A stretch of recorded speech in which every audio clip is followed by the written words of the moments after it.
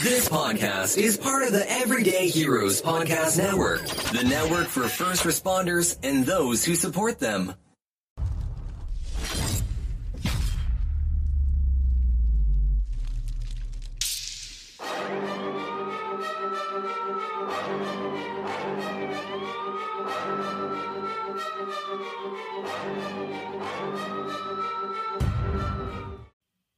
Hey guys, welcome to the Hero Academy podcast, the place where you can celebrate and highlight our frontline heroes, people such as nurses, firemen, EMS, police officers, and military are all heroes without capes.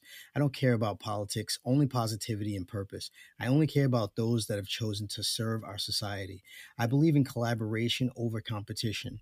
Here, you'll learn the secrets and strategies that let ordinary people become extraordinary inside of their purpose.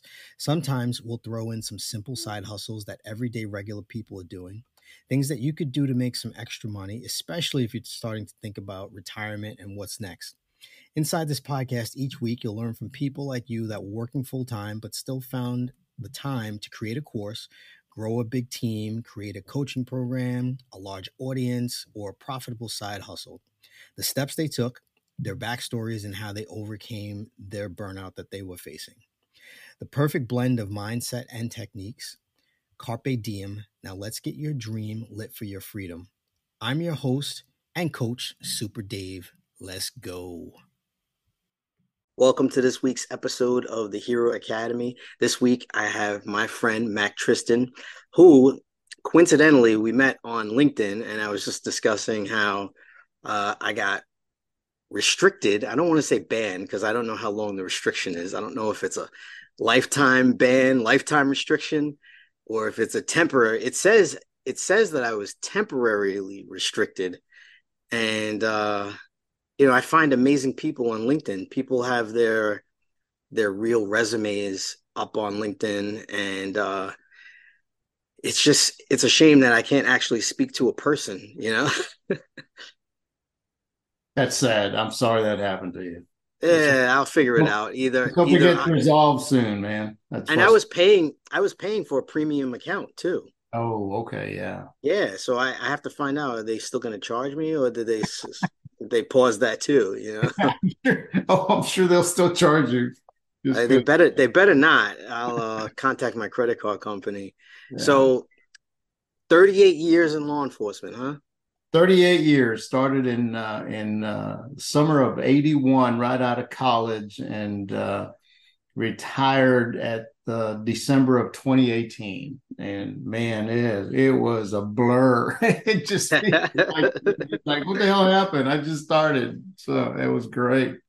That's great. I had a lot of fun in my career too. I'm still active, as you know, but I did have a lot of fun. I still go in and have great days and have some bad days too, Always. Oh, I had great memories. There was some really rough times and some difficult, challenging times. And, I don't know. Yeah, the job is difficult, but I think it would have happened.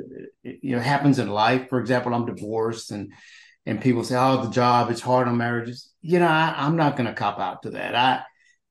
The divorce was of choices that my wife and I made, and I'm not blaming the job for that at all. That was on us. But overall, I would do it all over again. It was an amazing career, and I was blessed, and I'm still blessed to do what I do today because of my career and the things that I learned. So it was awesome, and it's sad. I have a friend of mine. All our friends are cops, right? And friend of mine who's my replacement as chief of police in Coppell, where I last worked. He was my deputy chief, and he gets upset when you hear cops like us say, I don't want this for my kids. I would never have my kids, become a cop. And he goes, well, then who else is left? If we can't even recommend our own kids to do this job and this profession, who else is left? These, slugs that just give us a bad name. My youngest son is doing MMA, and I don't want him to do. He's fought some amateur bouts, and I don't want him to do it all. I actually asked him very kindly if he would take the police test, because I think that he has the right demeanor for it. Yeah. He's very calm, very athletic, very reasonable. So I think he would be an incredible police officer, but he doesn't want that. Like, I want it more for him than he wants it. But what I said to my girl, I said, sometimes people they might not, it might not be their passion initially, but once you start like getting in that mindset, like, hey, I might do this, it actually sometimes it flips a switch. Yeah, absolutely. I'm same with my son. My son is a grown man, great personality, very calm, very thought provoking, very just a great kid. And I think he'd be a great police officer, but it's not what he wants to do, and that's fine. I just think he'd do a wonderful job at it. Did you ever convince him to take any tests just to No. See how he was? No, No, he was pretty clear. He didn't want to do it. He was pretty clear and said, "What are you going to do?" And so he got his college degree and he's doing his own thing now. But no, I never tried to talk him into that. I mean, if he knows what it's like and he lived it their whole lives, right? They're from the day they were born. This is who their dad was, and they know it. Everybody, they'd have friends over, and the friends would freak out when they'd see me walking in uniform with my gun, and my kids are like, "What are you talking about? What gun?" They didn't even notice it, So yeah, it's all they knew. But when they were little, did you demystify it a little bit and show them that, or what was your attitude towards it? It was a job to them. I didn't play it up or play it down. It was what it was. And by the time they were born, I was already either a lieutenant or an assistant chief. So it wasn't like I had out working night shift. Now I would get up in the middle of the night when I get called in, when I was a lieutenant over the detective division, and we'd have some major crime, or as an assistant chief as well. But they knew I wasn't out there on patrol on my own, as that thing. So I think it was a little different than if I was a street cop and they were around. They don't remember that at all. How long were you a street cop?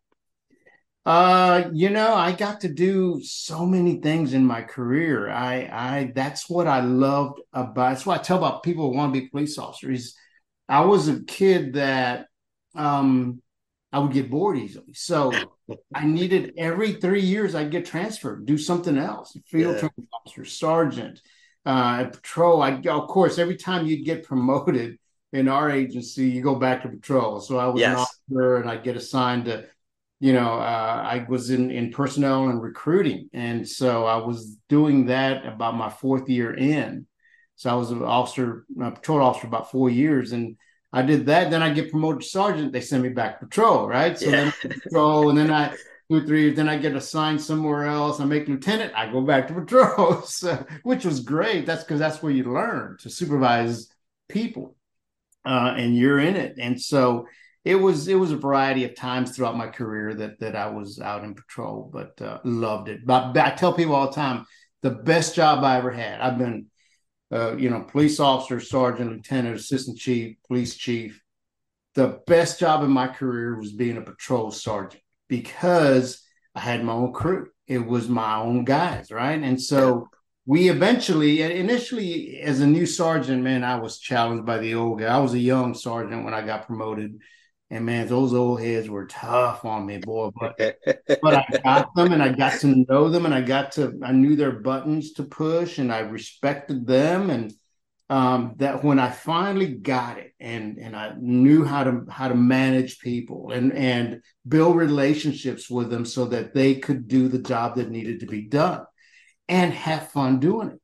I remember I had an old head that just didn't want to do anything, and I was just trying to get him to show up to work, show up to do his backups, and show up to make his calls. He didn't have to be the top producing officer, Right. And he did a great job after we got to know each other, because I remember we were on working nights, and every officer we called them briefings. Some people call them roll call right before you hit the streets, right? So I'm going over the past calls, new assignments, and beat assignments and new announcements. And everybody's writing. He's in the back of the room clipping his nails. Click. No, don't take a single note down. Nothing. Click. Click. And it's nobody's in the building but us. And it just, that clicking noise just is so loud and in your head. And I'm like, this guy, and he was an older veteran, much older than everybody else. So I finally had enough. And we dismissed everybody. They hit the streets, and I told him, I said, hey, when you get your car ready, come back in and talk to me. He goes, okay. So he comes in, he goes, what, am I in trouble? And I'm like, I said, dude, let me tell you something, man. I said, I know you don't take notes. I know you've been through it all, Ron. I said, but it's just really rude when you're doing that and I'm talking. Everybody else is writing. Everybody else is concentrating. And you're back there like it's your world and you don't care about nothing and you're going to clip your nails. And that just, it's rude. And I said, man, it's not right. I didn't yell. I was just in that tone. Right. It's not decent. It's not being decent to another person. It's just being rude, man. And he was quiet and he goes, you know what? You're right. I'm sorry. I won't do that again. And that's all it took, And after that, we had a great relationship because we would just talk, because he was a good guy. He'd worked at different agencies. He was one of these guys that would move and he ended up retiring from our agency. We became friends, but no, being a patrol sergeant was probably the best job in my career. I have the best memories. We accomplished great stuff. I had a great crew, and it was fun. What state are you from? Like, where'd you I'm work? in Texas. We're in the Dallas area in Texas. I was working in Carrollton, which is northwest Dallas County. And then when I moved to Coppell to be the police chief, we're right next to Irving, Dallas. They're all in the cities of the metroplex of Dallas Fort Worth. So that's yeah. So how big was your agency? Was it medium size? Yeah, big, right? Medium size.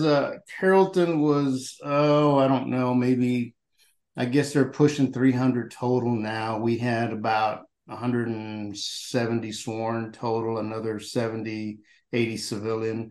When I moved to Coppell, we were smaller. We were about 80 sworn.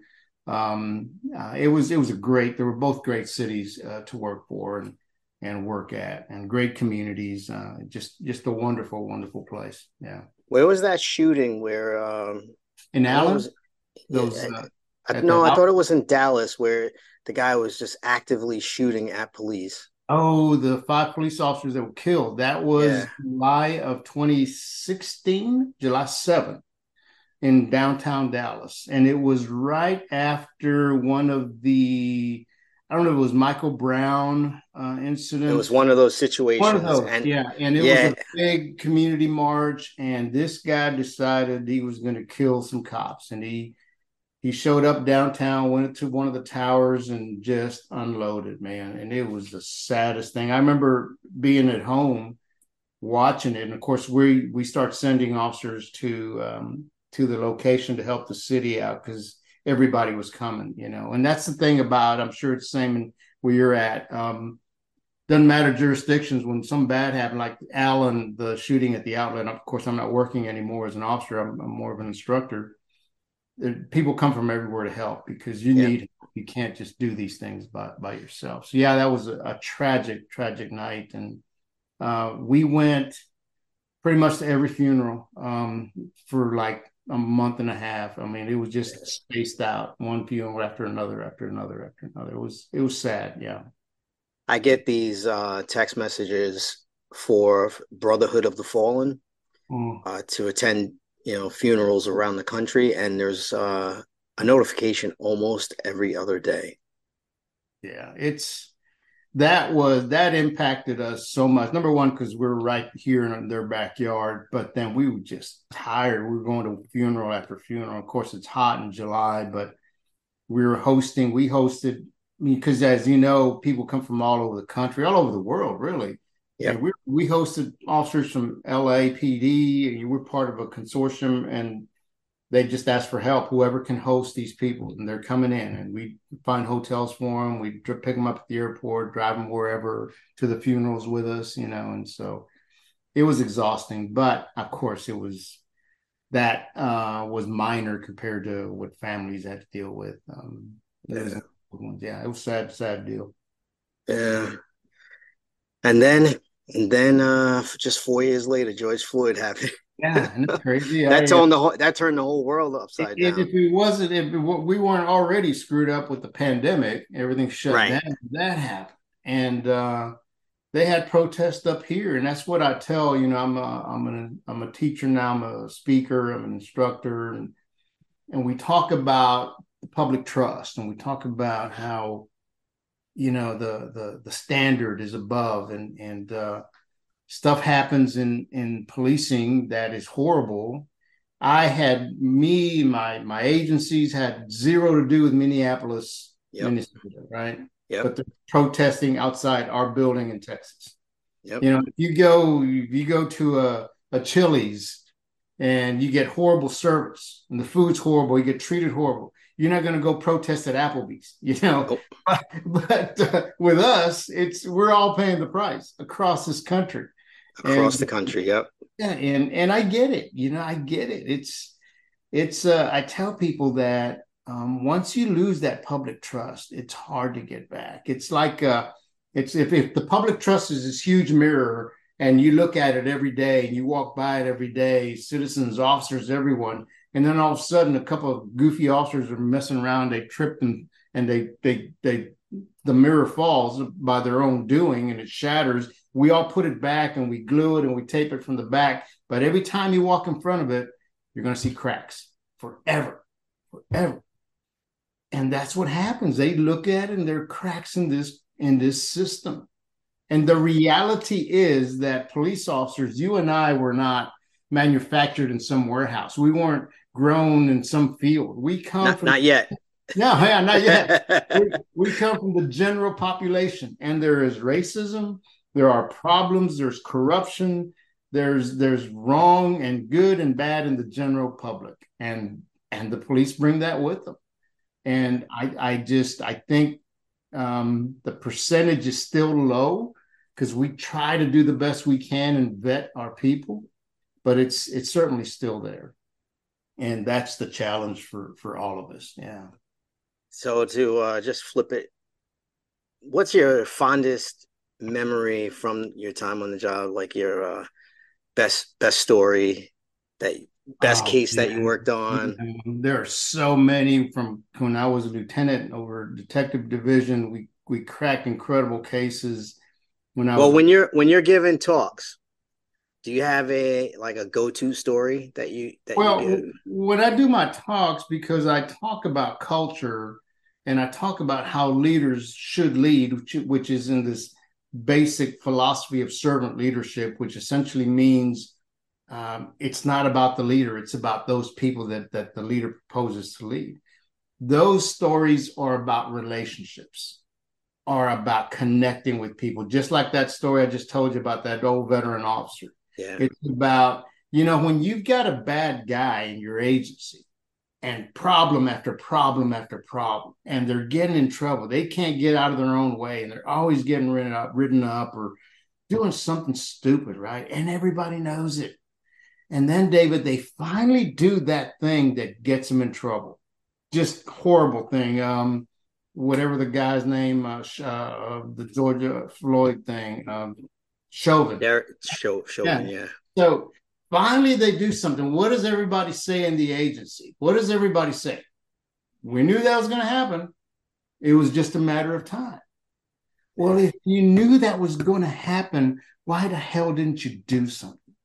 Why do you stand and watch the train wreck? So that's what I was able to do, and I was getting my team able to do, is let's talk to these people. Let's try to coach them either out of their funk and out of their negativism or out of the agency.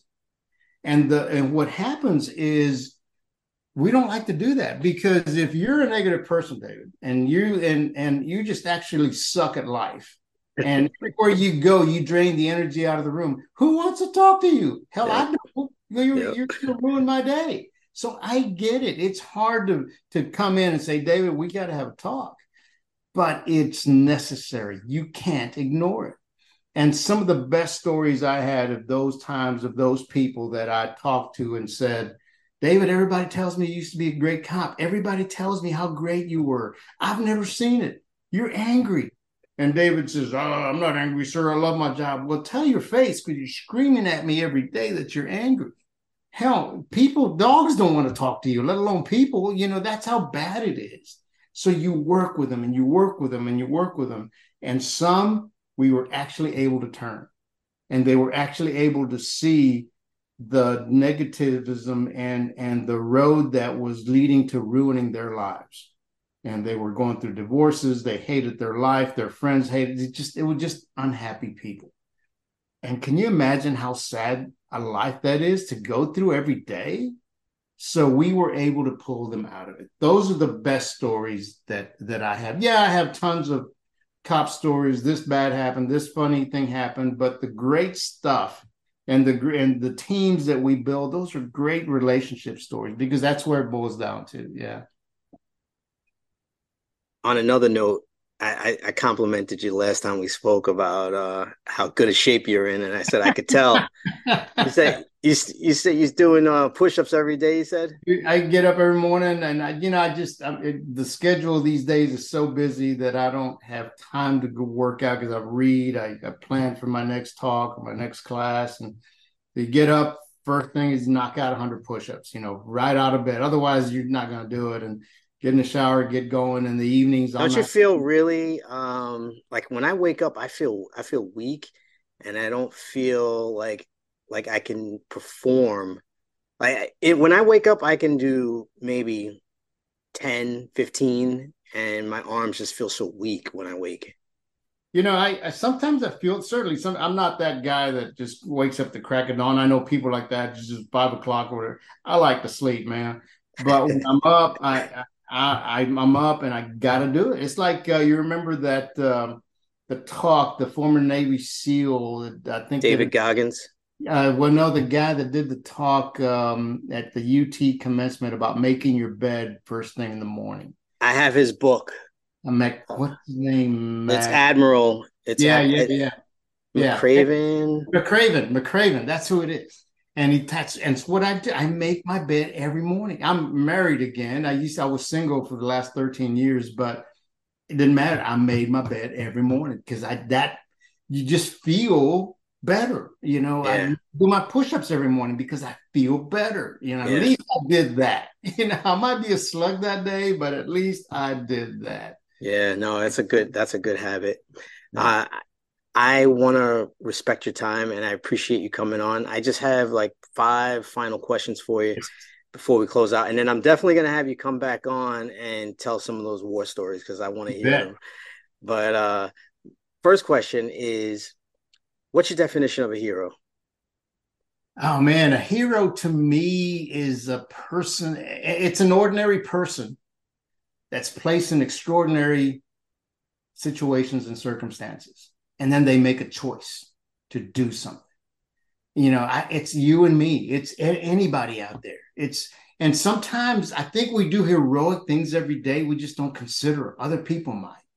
I have a little stepson now, and we were driving around. I have a classic Mustang, and I was driving around in the Mustang one Saturday morning, and it was an intersection. There was this Asian family that was stuck in the middle of the road, and the guy was trying to push the car, and I jammed it. Pulled in the gas station. I said, you stay here with the car. And I ran out there in the middle of the intersection. And I helped this guy push this car. Feels good. And my little stepson's like, what the heck is going on? I said, did you see all those cars driving by that poor family? Yeah. Nobody was helping them. Yeah. That small thing. And I'll never see that family again, but they were so happy that I stopped, because they weren't getting it. That's what it is. Can you imagine if everybody did that in this country, in this society? I can't imagine. So that's having a servant's heart, and you have that quality. You have a servant's heart. Number 2, how do you save yourself when you're starting to feel stressed out? Man, how do I save myself? How do you show yourself love? man, I have to forgive myself, which is really, really hard to do. I'm just hard on myself, and I have to say I got to let it go. You control. I tell because I teach it, and sometimes it's hard for me to do it, but I control what I can control, and I have to let go of what I have zero control over. The wisdom to know the difference. Exactly. And that's where I forgive myself. Like, I can't do anything about that. And then you reset the clock. I may have screwed this up royally, but I can't do anything. You and I can do nothing about the past. What we can do is reset the clock and start here. And how are we moving forward? And what did I learn from that? And we call that failing forward. Failure is okay. It's about forgiveness of oneself, and then saying, how do I get better at it? And that's what I always focus on. How do I do better? I grew up with the Serenity Prayer hanging in my mom's living room, and I'll never forget it. Like, it's ingrained in my mind. Grant me the courage to change the things that I can, the wisdom to know the difference. Absolutely. Exactly. How long are you going to be an instructor for? Like, are you still enjoying yourself? I love it. I've been doing it now since I started when I was working, but I didn't want to be that chief that was never around. I've known those executives that are police chief and they're gone all the time. Yeah. I had a responsibility to my troops and my agency, my city. So when I retired and started doing this full time, I didn't know how busy I was going to be, dude. I'm swamped. My calendar's booked. I'm traveling all over the country. I've been to Sweden 5 times and worked with the Swedish National Police. I've been to China once, been to Mexico City. I travel everywhere. But just like being a police chief, I think that you have to know when it's time to get off the stage. You have to know when it's time. And I pray that I know when that is. I was a police chief for 8 years. And I could have done another 2 or 5, depending on my head. But I fear being comfortable, because I think when you get comfortable, regardless of rank, regardless of position, you get lazy, you get lax, you lose that edge. Yes. And as a patrol officer, man, that's dangerous. You lose that edge. So I didn't want to lose that edge. I loved what I was doing. So I had to pick that sweet spot of time.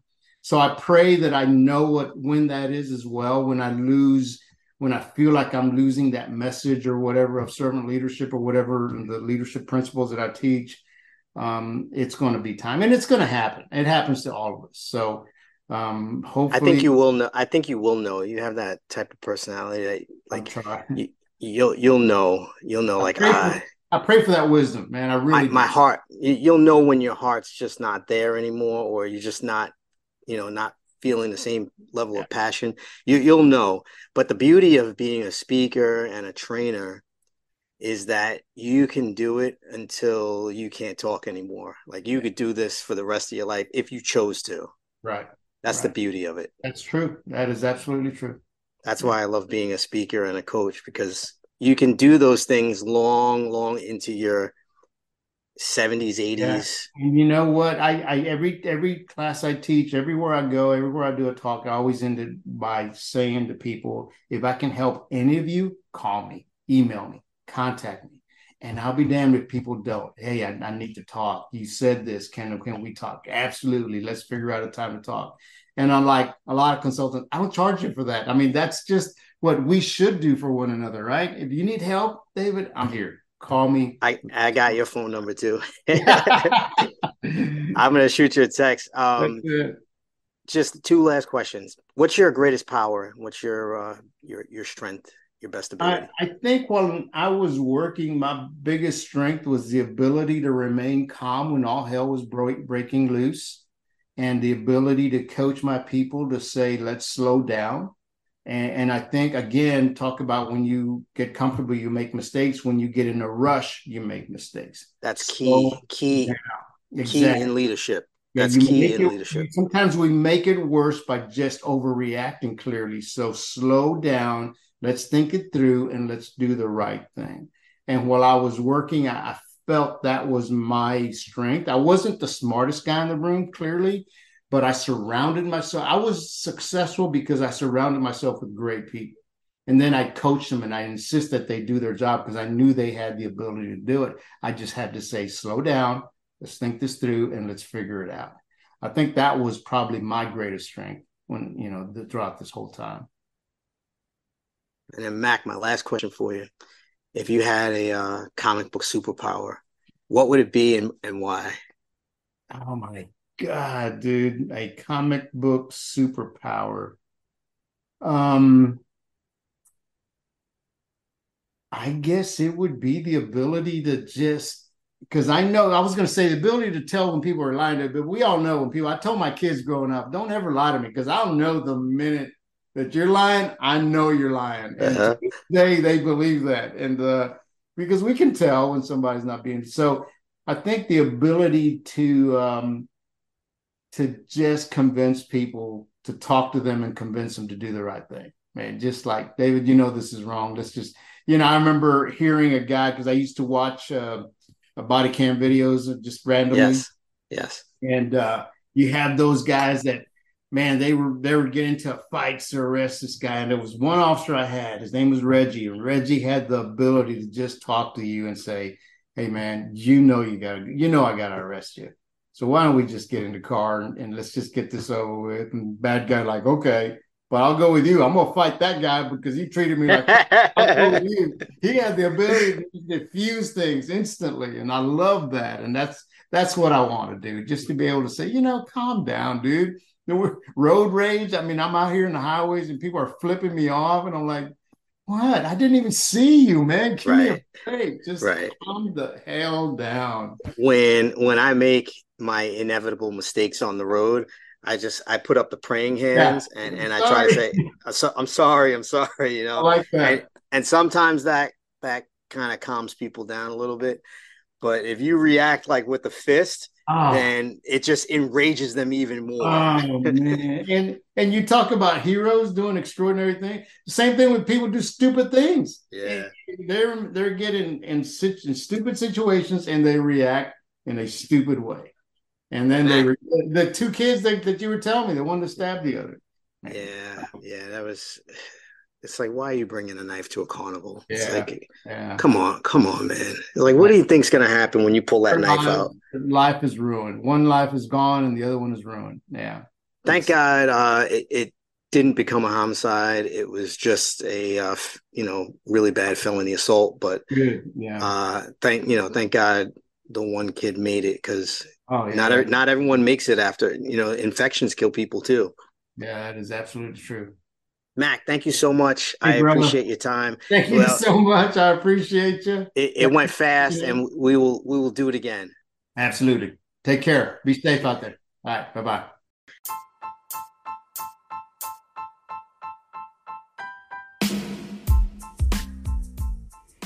All right, family. I hope you enjoyed this episode. Everyone I interview, I've chosen for you guys because of their story. And I hope that you get some value every single time. If you did get value or just simply enjoyed the episode, please share the episode with someone that you know. If you know of a guest, a frontline hero that has an amazing story, something uplifting or a positive message, hit me up in the contact form of www.davidleith.com or DM me at Instagram at davidleith1. Subscribe to the show because I have some really phenomenal guests coming up in the next few weeks that you definitely don't want to miss. All right, 1.